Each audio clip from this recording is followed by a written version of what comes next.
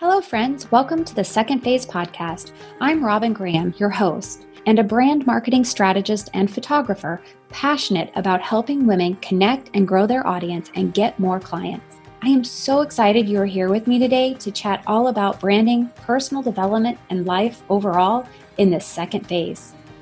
What is the second phase? The second phase for me was a change in careers and learning how to navigate a new world and build a business from the ground up when I was actually terrified to put myself out into the world as something new. For some, the second phase is a significant lifestyle change, a traumatic loss, a move, an illness. It could be any number of things. No matter the definition of your second phase, we are here together to learn about creating a brand that stands out and makes an impact, and grow as our authentic selves and follow our callings, our passions, our visions, and our values. Now grab your cup of coffee or the dog's leash and let's dive into a new episode. Are you struggling with brand clarity, confidence, and creating content that connects? Want to brand yourself or your business but don't know where to begin? Or are you frustrated because you're doing all the things you see everyone else doing, but you aren't getting more clients? You're telling everyone what you do, but no one hears you? It's like you're speaking a foreign language because your message isn't resonating. I hear you. The overwhelm is real. I feel your pain and frustration. I've been there. It wasn't overnight that I grew my business and figured out how to create a cohesive and consistent brand message that builds genuine connections and gets more clients. In fact, I did everything the hard way, and I want to make it easier for you because I've been in your shoes and I don't want you to struggle anymore. I am offering brand strategy, clarity, confidence, and connection coaching sessions to help you master your brand messaging and be seen and heard as the expert you are. In a 1-hour strategy session, we'll dive deep into your values, visions, and passions to create absolute clarity around your brand messaging and business. You'll not only have absolute clarity for your brand messaging, but you'll feel confident. When you are confident, you will trust yourself more and be able to create content that genuinely connects and helps your ideal audience get to know, like, and trust you. After working with Tracy for only 1 hour, she said, Robin's branding expertise was not only insightful, but empowering. She gave me a clear vision of my personal brand and how I can market myself as an authority in higher education. The blueprint she gave me for creating a personal brand is very detailed, but most importantly, gives me confidence that I can and will continue to transform business initiatives within higher education programs and help and inspire others to do the same. Don't you want to achieve that sense of clarity and confidence to feel empowered to inspire your audience? I believe you can and will when we work together. Now, if you're envisioning yourself feeling anxious and frantically taking notes during this session, don't worry. You don't have to write anything down. The only thing you need to do is focus on the strategy session and learning, and I'll take care of everything else. You'll receive a comprehensive blueprint from me outlining everything we've talked about with action items that will take your brand messaging to the next level and attract more clients. Do you want absolute clarity on your brand messaging and to know how to connect with your ideal audience to attract more clients? Then this strategy session is for you. Don't waste any more time spinning your wheels. Go to therobingraham.com/shop to schedule your session today. Hurry, because I have limited spots per month so that I can give you the attention you deserve. I can't wait to work with you and watch your brand messaging and business transform. So I have a very special guest with me today. Brian Caporicci is joining me for a discussion that will hopefully give you guys a lot of insight on processes within your business. We're going to focus on working on your business versus in your business, recognizing pain points and identifying how to create solutions and processes to help you not only achieve success in your business, but also keeping overwhelm at bay. So let me tell you a little bit about Brian. Brian is an award-winning wedding and portrait photographer based out of Fonthill, Canada. In 2014, he was awarded his Masters of Photographic Arts designation by the Professional Photographers of Canada, making him the youngest Canadian photographer to receive this level of achievement. His photographic work is beautiful, very, very talented, but he's also very business savvy. And Brian is the host of the Business of Photography podcast with over 2 million downloads. He teaches at workshops across North America, including industry-leading conventions and conferences such as WPPI, Shutterfest, and Canada Photo Convention. Brian is also the CEO and founder of Sprout Studio. And the reason we're going to be talking about recognizing pain points in our business and finding solutions for them through processes is related specifically to Brian's experience with building Sprout Studio. So I'm really excited to dive into this episode today. I think it's going to provide a lot of valuable information and insight into how we can create successful businesses without having so much stress and overwhelm on the daily basis. So join me, and I hope you enjoy it. And I would love to hear your feedback afterwards and hear from you about any processes that you have put into place, as well as whether or not this episode helped you think about how you approach your business and processes within your business. So tune in and enjoy the episode. Brian Caporicci, welcome to the Second Phase podcast. Hey, Robin, thanks for having me. It's fun to be on, I guess, this side of the interview. I wouldn't say this side of the microphone because the microphone's still in my face, but I'm on this side of the interview. It's fun. Yeah. So speaking of that, I was on your show, maybe a month or two ago. Yep. And that was so much fun talking to you about being a photographer, but then actually going into branding. So I'm really excited that you're here with me today to now kind of flip the coin and have you on to talk about your business and your entrepreneurial journey. So with that being said, will you please tell us a little bit more about you, what your backstory is, what your first phase was, and then where you're at today? For sure. Yeah. So I my previous career was a student. I was in the university for school. I was taking computer science.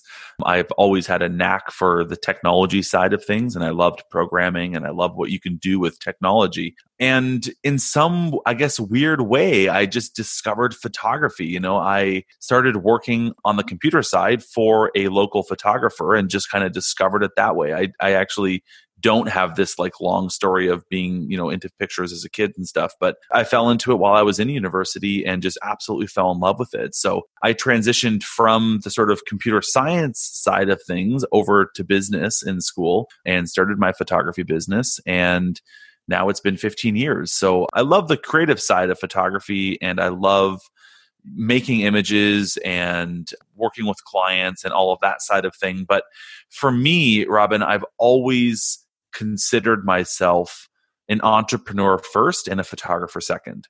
And I think that in the early stages of my career, like my first year of photographing weddings, I photographed 32 weddings.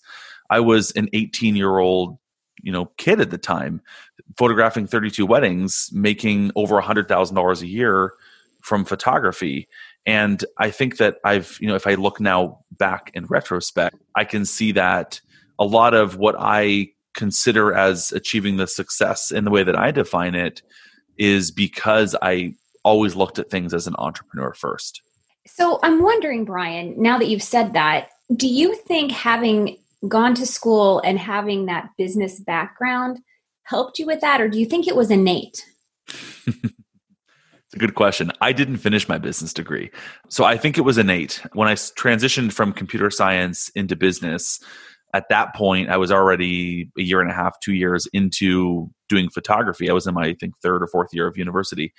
And the things that I was then having to go back and learn on the business side of it was like international marketing and, the details of accounting and what a balance sheet is and what an income statement is. And at that point, I was thinking, I know a lot of this stuff already just because you learn through the school of hard knocks, but also I had been intentional in setting up my business by having the right people around me. So I had a bookkeeper, I had an accountant, I had a lawyer, I had advice, and I had advisors around me that were smarter than I was in their areas of expertise. So I had already decided early on what I was going to outsource and what I was going to continue to do myself. So from a business schooling standpoint, just for me, I don't think that it was necessarily helpful. I've always been entrepreneurial sort of intuitively. I remember in grade 11, I participated in a small business and an entrepreneurship competition where we basically had to make a business and then put an entire business plan together for it. And I remember I placed in the region, I went on to the regional competitions for it because I started this online grocery store and I'd put this full business plan together for it. It's funny now how things have evolved and where things have gone now. But I think it's always been just something inside of me that I've enjoyed entrepreneurship and I've enjoyed starting things. And so it came very natural for me. There's several things that you said there that I really want to pinpoint because as entrepreneurs, and I think especially as creatives, people jump into business and they really don't know the first thing about it. Mm-hmm. So you were really fortunate that you had that innate sense. And I've been fortunate in that respect as well. However, the majority I don't think are, and that's why so many entrepreneurships end up failing when people end up going back into the workforce, because we have to realize our weaknesses or the things that we are not necessarily experts at, and then hire those out, right? Yeah, 100%. And I think it's funny because if I backtrack that journey a tiny little bit, when I started like in the quote unquote photography industry, I was doing the computer side for this other photographer.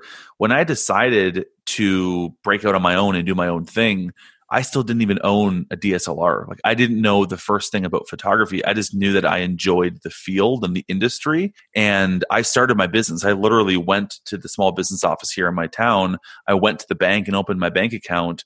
I did all that, started building a website, and I still didn't even have a camera. I didn't even know how to take a picture yet. So I definitely put the business side before the creative side. And then of course I fell in love with the actual art and the creative process of being a photographer. But I don't think that anyone is lost in that process. I don't think that, whether you started that way, like perhaps Robin, you and I did, or if you start like most creative entrepreneurs start, where they fall in love with a thing and then they want to make that thing their business. That's not a bad place to be. That's a great place to be because you have the passion, you have the desire, you have the want to push forward in that. But I would encourage you to sort of, pause just for a moment and say, what are the things I need to be thinking about that sort of surround the thing that I love to do? What's the business of the thing I love to do? Because most entrepreneurs just focus on the thing that they love to do and they forget about everything else that needs to happen to actually be successful in the business of doing that thing they love to do. Yeah, I agree 100%. I mean, it's a blessing both ways, whether you're jumping in from a business perspective and jumping over to the creative side, or you're coming from the creative side with no business expertise. But as long as you realize that you need to surround yourself with a tribe of experts who can help you and assist you, and don't be afraid to ask for that help, because I think that's where a lot of us get stuck. Yeah, I think surrounding yourself with people who are smarter than you, surrounding yourself with people that excel in areas that maybe perhaps you don't excel in. I think that is a really, really valuable lesson. I remember watching, it was a DVD back in the day. I guess it's sort of like a little mini webinar, I guess you could call it now, but it was with Marcus Buckingham. I don't know if you're familiar with Marcus and his writing and his research in the Strengths Finder, but he talked, it was called Trombone Player Wanted, and maybe you can even find this on YouTube today. But he basically goes through this whole process of, our whole lives we're taught to focus on the things that we're not good at. He uses the example of a kid comes home with a report card and they've got an A in math, an A in science, but they've got an F in English. And our parents want to, let's focus on English. Let's make English better. And yes, we don't want to avoid it and ignore it, but let's look at the fact that they're really good at math. Like, let's put some energy there. And I think that's his lesson in that is, as entrepreneurs, as adults in the world, play to your strengths. The things that you're good at, do more of. The things that you're not good at, like, outsource that. There's accountants that actually love numbers. I hate that stuff. But there's people that love it and are really good at it. So why would I spend my time there when I can have someone that can do that stuff for me so I can spend my time doing the things that I'm good at and that I enjoy doing? Yeah, excellent points. I love that. So you jumped into photography, and I love this, that you had no idea what you were doing. You had to learn. You had to get a camera, first of all, and then learn how to do manual settings and all of that good stuff to really create.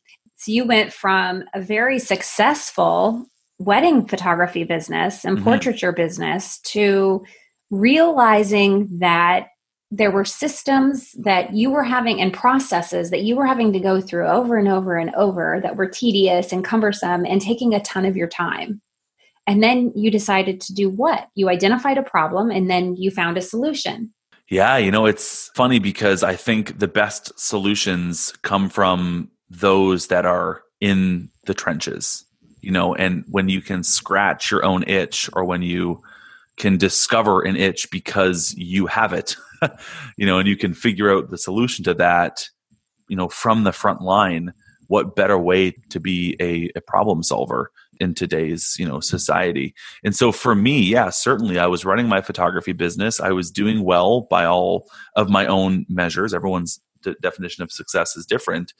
But, I was happy. I was doing well. My wife was a stay-at-home mom with, at the time, just our daughter, who's our oldest daughter now. She's 7.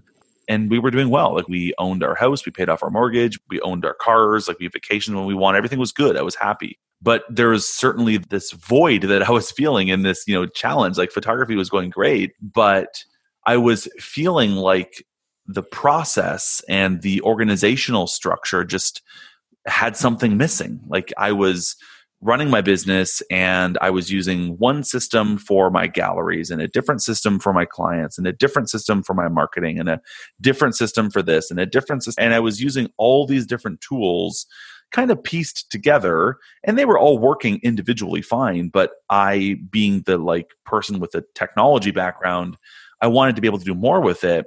But because they weren't all kind of speaking the same language, they didn't fit together at all. And that bothered me. So I said, there's got to be a way for these things to talk together. There has to be a way for these things to work together. And there wasn't. And there was no system that had more than one of these components in one place. So I said, famous last words, right? How hard can that be? Right? So I set out to have the idea and to vision and to now create in what is now Sprout Studio. So that's kind of how all that came to be. Which I will say that I was in the exact same boat as you in my photography business until I found Sprout Studio and invested in it. And it has been such a time saver for me. I'm so glad to hear that. That's super nice to hear. I mean, we have so many users across the world, and intuitively and inherently, I know how great Sprout can be because I use it in my own business too. But I love hearing someone raising their hand and saying hey, this has helped me. It's cool. That's great. I love that. I love hearing that. Yeah. Well, I think that, we talked a little bit about finding those people that can help us, but we can actually help ourselves too by designing a process map within our own business, especially for those things that we do over and over, time and time again. Things like having contracts signed, sending out proposals for photographers, posting proofs, and having a proofing system, and having a smooth transition from posting those proofs to then having the information come back to us as far as what the favorites are and what prints want to be ordered and all those things. But from the business perspective of all of that, even if you're not a photographer, you have contracts, you have proposals, you have all these same things that you have to do on a regular basis. So if you can figure out a way to create processes within your business, I think it not only saves you time, but it enables you to focus more on your business and developing it further and building relationships and engaging your audience so that you can have more clients, which ultimately results in more revenue. So who doesn't want that? Yeah, it's almost kind of like what we talked about earlier where, you need to think about where is your time best spent. There's an element of what are you good at? What are you not good at? What do you enjoy doing? What do you not enjoy doing? But there's also the question of where is your time best spent in your business? I might enjoy the numbers, but is it worth my time to spend 30 hours a week doing that when I should be shooting or networking or marketing or selling or whatever? So there's that question too of, where is my time best spent? And from the get-go with Sprout, the idea was, how can we put photographers back into the place of spending their time where it matters most? And that could mean building their business and growing their business and marketing and selling and being in front of clients. But it also could mean having some breathing space. So many photographers, and I extrapolate that out to say even entrepreneurs, are in this place of overwhelm in their business. And they have this horrible balance in their life with their family, with the things that they enjoy personally, because their business can be all consuming. And that was a huge motivation for me in directing, and continues to be a motivation for me in directing Sprout, because we want Sprout to be a tool that not only can help photographers succeed in their business, but can help them have that margin so that they can enjoy the fruits of their labor and enjoy the benefits of being an entrepreneur. Yeah, and I think that's so important. We hear so much about mindfulness and mindset and self-care these days, and we really can't invest our time in any of those things to help with health and wellness if we don't have processes in place to make the business run more smoothly. For sure. And that's where there's this process that, I'd love to walk through with everyone listening. And it's this idea of starting with, number one, when you look at anything in your business, I'm a believer that anything that you do more than once, you need to pass through this set of filters. Because if you're doing anything more than once, if you're sending a contract, if you're replying to a certain kind of email, if you're booking a client, if you're sending a proposal, like whatever it is in your business, any process that you might do more than once needs to be walked through this set of filters. And that set of filters is this. Number one, does this need to be done? That's a really important question, because a lot of the things that so many entrepreneurs spend their time doing, thinking it's so important, really at the end of the day, if you truly ask yourself, does this need to be done? Does it need to get done? Some things won't pass through that test. So ask yourself the hard question, like, am I doing this just to kind of feel busy? Am I doing this to sort of feel like I'm doing something important? Does this actually need to get done? That's question number one. Question number two is, am I the best person to be doing this? So let's say it does need to get done. So it passes through that first filter.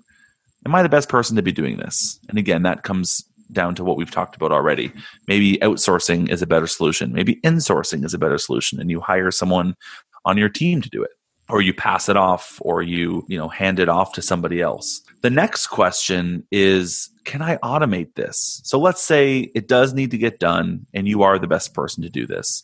Okay, can I automate this in some way? And that's where a tool like Sprout, or if you're in any other industry, there's many great tools out there that can help you with automation. So figuring out how can you be as hands-off on this, like, yes, it needs to get done. Yes, you're the best person to do it. How can you be as hands-off as possible in getting this thing done? So that would be the next sort of filter to pass through.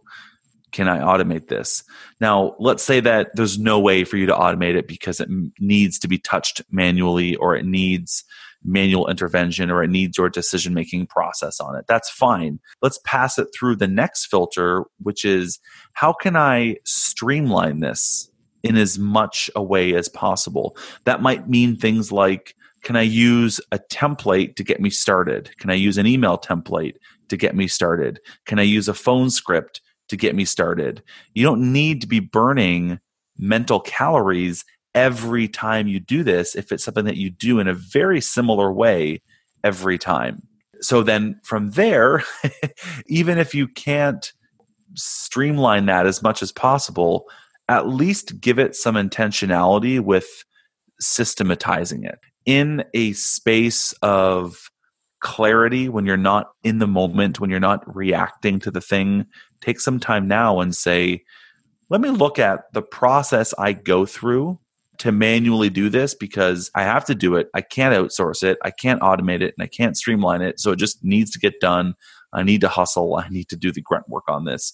Let's kind of break down how I do it then, to make sure that I'm doing it in the most optimal way, to make sure that I'm being as efficient as I possibly can in doing this. Is there any part of the process that I can tweak or make better when I'm thinking about this in a time of clarity, not when I'm reacting and doing the thing? Because that way, when I'm doing it in at least the most optimal way possible. So that's kind of like the set of filters that I would recommend passing really anything that you do more than once through, to make sure that you're following the best system that you possibly can be following. You just reminded me, Brian, and those are excellent filters. I love those. And I've, over the years used every single one of those for different processes that I have in place for those items that I do over and over again. But the one thing that you made me think of was the book E-Myth Revisited. And in that book, he talks about, if we have these things that we do over and over again, no matter if you are a photographer or you own a bakery or you are a copywriter, there are certain things that you're going to be doing over and over and over again with every single client that comes on board. So map out those processes and then record that so that maybe you don't have an employee today, but you're on the brink of hiring someone. Or maybe you're going to have to go in to have a procedure done and not be able to work for a couple of weeks, and somebody else is going to have to take over. So map out those processes step by step so that someone else can step in and know exactly how to do it just the way you did it. Yeah, and not only is that good as a contingency plan, because that is massively valuable to have something like that. If something happened, your processes could still carry on, that you've got sort of a master document or a set of documents that explain how to do these things if you have to be out of the business for a little bit. But not only is that important, but also I have found that when you take the time to write those things out and to make that plan, that's when you have the most clarity to say, why am I doing that? That doesn't make sense that way. I should be doing it this way instead. And I remember, Robin, specifically the first time that I hired a studio manager, my first employee in my business, and this must have been 10 years ago, I kind of had to go through this process because I said, okay, you're going to basically run a lot of these processes in the business and in the studio. And I said, okay, so let's make a procedure, a standard operating procedure, an SOP, this weird, scary, very techie, nerdy sounding thing. I said, when someone calls and they want to inquire about family portraits, this is the process that I go through. And this is the kinds of things that I would say. And we wrote a script together, and we wrote this entire SOP for when we get an inquiry. And we wrote an SOP for when we have to compile images to deliver to a client. And we wrote an SOP when we order an album and we need to order prints, and when an IPS session is coming in, and all these things. And in the process of writing that out with the intention of having somebody else read it, review it, and do it, we optimized so much through that process, because it's the first chance that you have to actually kind of zoom out and look at things from that 5 mile high perspective and be like, that doesn't make any sense. Let's tweak that. You're right. And, we tend to do these things ourselves. And sometimes having that extra set of eyes lends just an immense amount of knowledge and wisdom on how we can improve. But we tend to, I think, sometimes when we're working by ourselves, we just assume, well, this is working, so this is how it's going to stay. But having someone else's eyes just take a quick peek at something can really give a lot of insight on how we can improve something or a process. Yeah, for sure. There's this whole concept, wonderful book that I would recommend reading. It's completely unrelated to what we're talking about here, but it's called Building a Story Brand by Donald Miller. And in that, he talks a lot about this idea of the curse of knowledge. And I think that the concept is applicable here, where because we as the business owner, we as the entrepreneur, we as the doer of these things are so close to these processes that we just have this curse of knowledge and we just intuitively understand these things. And that often leads us to skip a lot of things and assume a lot of things and kind of perhaps be ignorant to a lot of things throughout the process. Whereas when we have to explain it, to your grandma, or if you have to explain it to someone that is coming in to do these in your place, if they have the opportunity to kind of poke at that and say like, why is this done this way again? Or can you explain that to me a little bit more? When you're forced to go through that process, you see things from a completely different perspective. Yeah, 100%. I agree. So it's interesting, Brian, we've kind of run the gamut here in terms of identifying a problem within our business structure and then creating the solution for that, which is what you did with Sprout Studio. And what I want to emphasize there is that you didn't do it completely alone, that you tapped into your network and your community to have other people help build the system and do the things that you couldn't do. Absolutely. So when I first started, I mean, I know enough about what can be done with technology to what I call be dangerous, but I don't know enough to be able to do the things. I know enough that I can sort of speak the language and at least be knowledgeable about what's happening, but I would not trust myself to be behind the code and actually build Sprout or do something in Sprout. So from the get-go, I knew that it wasn't going to be me that built it, but instead I was going to have to hire people. So I actually sort of attacked that from a couple of different perspectives. And this is again where it's important. If you have an idea, if you're looking to solve a problem, you do need to get creative with the solutions, and everyone's situation will be different and everyone's financial capability will be different as well. So that also needs to be factored in. But for me, I sort of took this two-pronged approach. I started by trying the complete outsourced route. So I went to, at the time, I think it was Elance or one of those, online. I think there's like Upwork, there's Fiverr, there's tools like that. I went to that platform and I said, hey, I need to build a software. I have the idea. I need programmers to build it for me. And I had people that, bid on that. And I ended up hiring a company out of India.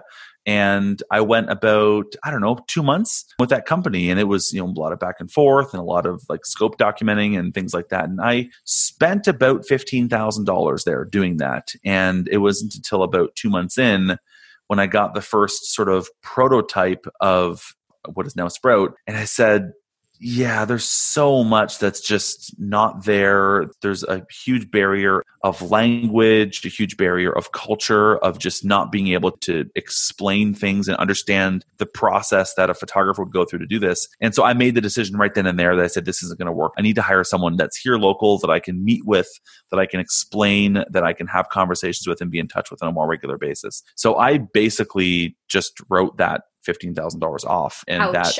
that wasn't easy for sure. And so that version of Sprout is like trashed. It doesn't exist anymore. So I basically then went and I looked around locally to say, who do I need to get involved here? And that's where I came to the realization that there's going to be a visual component of what needs to happen. Like things need to look pretty, but also things need to work. The button needs to be pretty, but when you click the button, it needs to do something. I learned that there's two parts of programming, and that is what I now understand as sort of user interface and user experience, and then actual engineering. So I actually brought on partners to start Sprout with me, and they were web designers. Really great web design team. And I basically split the equity in Sprout with them, and their contribution was the pretty stuff, making the design look good. And then together we went out and contracted a programming team locally to actually have it so when you click the button, it does something functional. So that was kind of where I went. And again, hindsight is always 20/20. What we had initially set out to do was, build Sprout. And we got a quote from this programming company to say like, yes, it will be $10,000 and it's going to be 2 months for us to build this.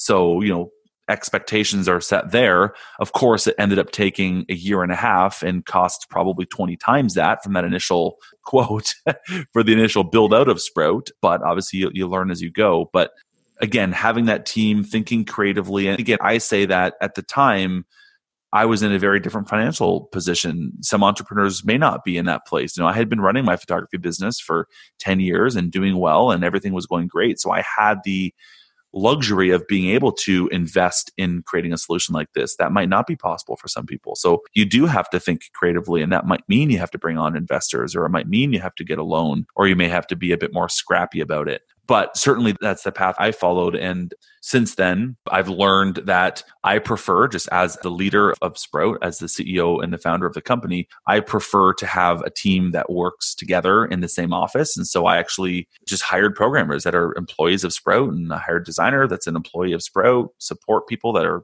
employees of Sprout. And we have now a company that there's 8 of us, and we all build and maintain and continue to grow what is now Sprout. But that's the sort of path. And I've tried every option in that, where it's been completely outsourced and then kind of arm's length apart. And then now what it is, which is just having a team that does it all together. Yeah, I like the entire journey that you went on, because so much of our life as entrepreneurs is trial and error. Oh, yeah.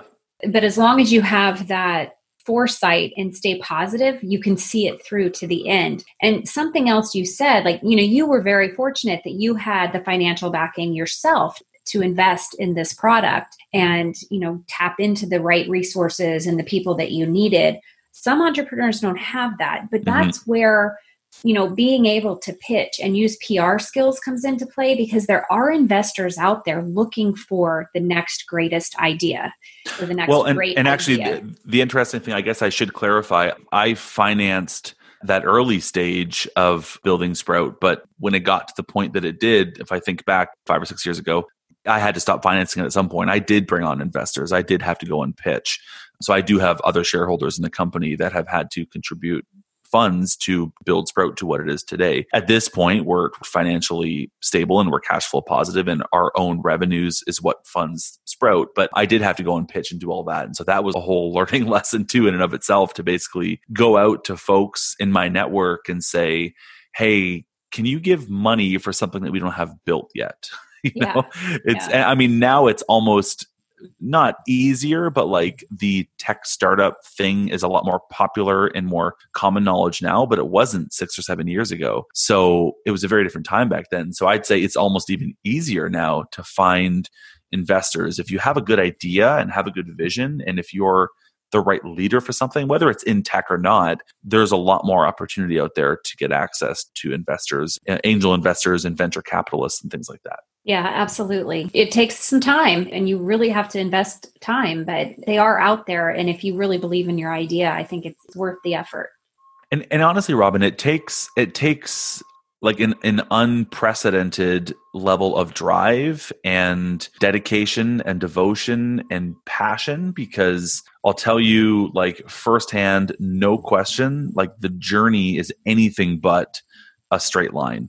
It is anything but. It's a very squiggly journey, the sort of entrepreneur, the building a thing that can make a difference, make an impact. It's a tough go, and there's challenges along the way. And there have been, like, I can't even tell you how many times I've hit a crossroad in Sprout that has been like, oh my gosh, like this is the end of it, of me, of my sanity. I can't do this anymore. I'm completely burnt out. We're completely out of options financially. We're completely at this place where the team is a mess. I've been there. I mean, very fortunately, the last 3, 4, 5 years have been great. But in those early stages, in that sort of like hustle, early startup stages, wow, was it ever tough. And I've said so many times that, like, man, this is not for the faint of heart. So many people would have thrown in the towel at this point. And I think it's that drive and in me, that fire that just says, like, I will not give up on this. I will pursue this and I will push through this, and I will not let the overwhelm take over me. It's that drive that helped me push through it. But I can speak now from the other side of it to say that it will happen. It's there, it's hard, and be prepared for it to be hard. But the reward and how you feel and the success on the other side of it is so worth the battle. Yeah, I love that, because it's so true. If you have the stamina and the perseverance and you really and truly believe in what you're doing, you can get to the other side, and then you have the glory of the success. For sure. Absolutely. I think that's actually a really good point, Robin. If you believe in what you're doing, and I can look back now in retrospect and say, it was my belief that what I'm building is something important that helped me push through everything. And so if you do have that true belief, and it's not just a get rich quick scheme, or it's not just some hope or some like, maybe this will happen. If you believe in it with your every being, with your every every ounce of you, then that's enough to help you push through it. Yeah. It's that faith and confidence in what you have the idea for. Yeah. Yeah. Oh, Brian, this has been a great conversation. So there's so many takeaways. I have quite a few notes that I will, of course, incorporate into the show notes. But for sure, I really think that the takeaways here are that if you truly believe in an idea, it is worth the struggle to push and fight for making something happen. And especially when you've identified that there is a problem and you can create the solution for it. And then the other thing is that processes are key to ultimate success because they can help you not only be able to spend more time in your business, working on your business for further success, but it also gives you that grace to keep the overwhelm away and take care of yourself at the same time. It's so true. And the interesting thing is, I like to say that if success was easy, everyone would have it. Success isn't easy, but if you can be intentional about what you're doing, which is the second takeaway that you just talked about, the processes and optimizing things, but then also if you can be okay with the hard work, which is the first point, then you will achieve success. It's not easy, but if you have the drive and the belief and the trust and the faith to push through it, then it can be there for you. Yeah. I love it. So Brian, tell everyone, please, where they can reach you. If we have photographers listening, which I know there are some, do you have anything special you want to tell them about Sprout Studio? And then let everyone know where they can find you on social media, your website, all of those things. For sure, yeah. So if anyone wants to check me out personally on Instagram, my Instagram profile is bcapphoto, BCAP photo. There's 2 P's in there. So I'm obviously like a wedding and a portrait photographer, but I've also got 3 kids. So I photograph them a ton and post a lot of stuff of them. So happy to connect with you over there on Instagram. If you are a photographer and are interested in checking out Sprout Studio, if you go to getsproutstudio.com, or if you just type in Get Sprout Studio on any of the socials, Instagram, YouTube, Facebook, for example, then you can find us over there. So we do have a 21-day free trial. Anyone's welcome to hop in and kick the tires, take it for a spin, see if it's going to make sense for them. But otherwise, yeah, happy to have them over there. We have our own podcast as well, where we go into the business side of photography. Again, Robin, you were on that not long ago. So if anyone here listening is a podcast listener, which you are because you're listening to a podcast, and if you're a photographer and want to learn more about the business side of photography, then we'd love to have you over there. We're on episode 420 something. So we've been going pretty strong for a very, very long time now, and would love to have you guys over there. It's just called The Business of Photography in whatever podcast app you listen to. Awesome. Thanks so much for being here, Brian. I really appreciate it. Hey, it's my pleasure. Thanks for having me, Robin. And that's a wrap, friends. Thank you so much for listening today. I am grateful to have you here with me. If you enjoyed this episode and found the information helpful, will you please take a moment to subscribe and leave a rating and review? That would mean the world to me. It will also help others find the podcast. I really look forward to getting to know my listeners. Will you please connect with me on Instagram? You can find me at The Robin Graham. You can also find me on Facebook and LinkedIn as Robin Graham. And I invite you to join my private Facebook group, The Brand Marketing Insider. Please spread the word about the Second Phase podcast. Until next time, remember to smile.